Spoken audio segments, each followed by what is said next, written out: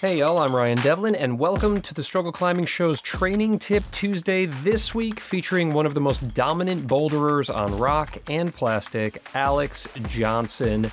This minisode is focusing on specificity in training, essentially knowing when to go to the death with your training, and more importantly, knowing when to call it a day, which can be a really hard thing for us climbers to decipher, I think. A lot of us climbers tend to be gluttons for punishment, and AJ was certainly in that camp as well. But as you'll hear, training less has made her far stronger. What?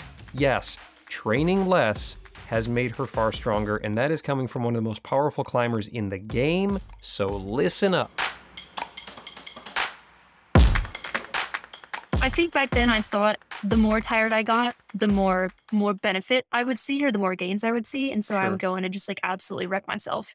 I would break myself down so much, too much, and then not be able to do anything for days after that. And so the thing that's traded the most for me is that in having my training become way more specific, I'm just doing significantly less and still seeing more gains. So everything is just so precise and specific, and exactly the amount I need to do, exactly the weight I need to do, exactly the reps sets I need to do to see those gains and not a minute more. And so I'm not crawling out of the gym. Essentially, I'm going in, I'm doing exactly what needs to be done, and then I can leave and go later in the day for a second session and do train something different, or even live to train again the next day.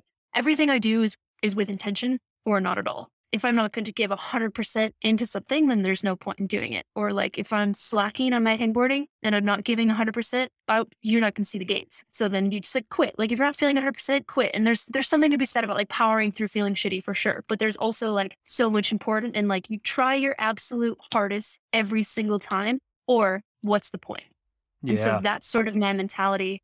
And that's what changes, instead of half-assing some weighted pull-ups and just getting really tired, doing a bunch of them. I go in and I try 100% in the few really precise things that I need to do, and then I'm done. That's badass. That's so badass. And it's so counterintuitive. I think we climbers always just want to be crawling out of the gym for whatever reason. And totally, so masochistic. Yeah. So was that hard for you? Just mentally, was it hard for you to make that switch? Yeah. There's definitely still this part of me that's maybe that was just a bad one, or my form wasn't that good, or maybe I just wasn't quite trying 100%. Let me try one more. There's still that part of me that I think will always be there. And then I'll do one more rep and be nope, I guess that's it. I guess I'm done. And it's I plan on doing 6 reps, and if I end up doing 4, but they're 4 tip top, then I have to tell myself to be satisfied with that. All right, there you have it. Get rid of the junk mileage and the low quality extra reps, and instead put 100% focus, intention, and effort into that day's protocol. Resist the urge to do a few more or punish yourself. It'll just build fatigue, and it'll likely lead to injury. Honestly, this is a real mental battle for a lot of us, more than a physical one, to quit while still having some gas in the tank. But trust the science here. You will see the results. For more on specificity in training and knowing when to quit during a workout, check out Alex's full episode from Season 1, and also revisit the expert analysis ep that we did with Tyler Nelson from the end of Season 1. Both of those cover this topic really well, and AJ is fully honest with what a mess her training and nutrition were not too long ago. So if she can see the light, then I know us mere mortals can as well. Shout out to show sponsor Petzl for making the best gear in the biz so that we can all try hard and stay safe out on our adventures. Check out their amazing stuff at your local gear shop, and pop over to Petzl.com to access the inaccessible.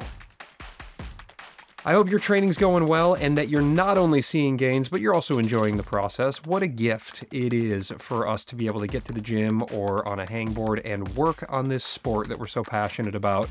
I'm really grateful that you've chosen to spend a few minutes with me here today. If you get a second, please pass this episode on to your training buddies. Really helps to get the word out about the show, and just have an awesome day. I hope you're rocking it out there.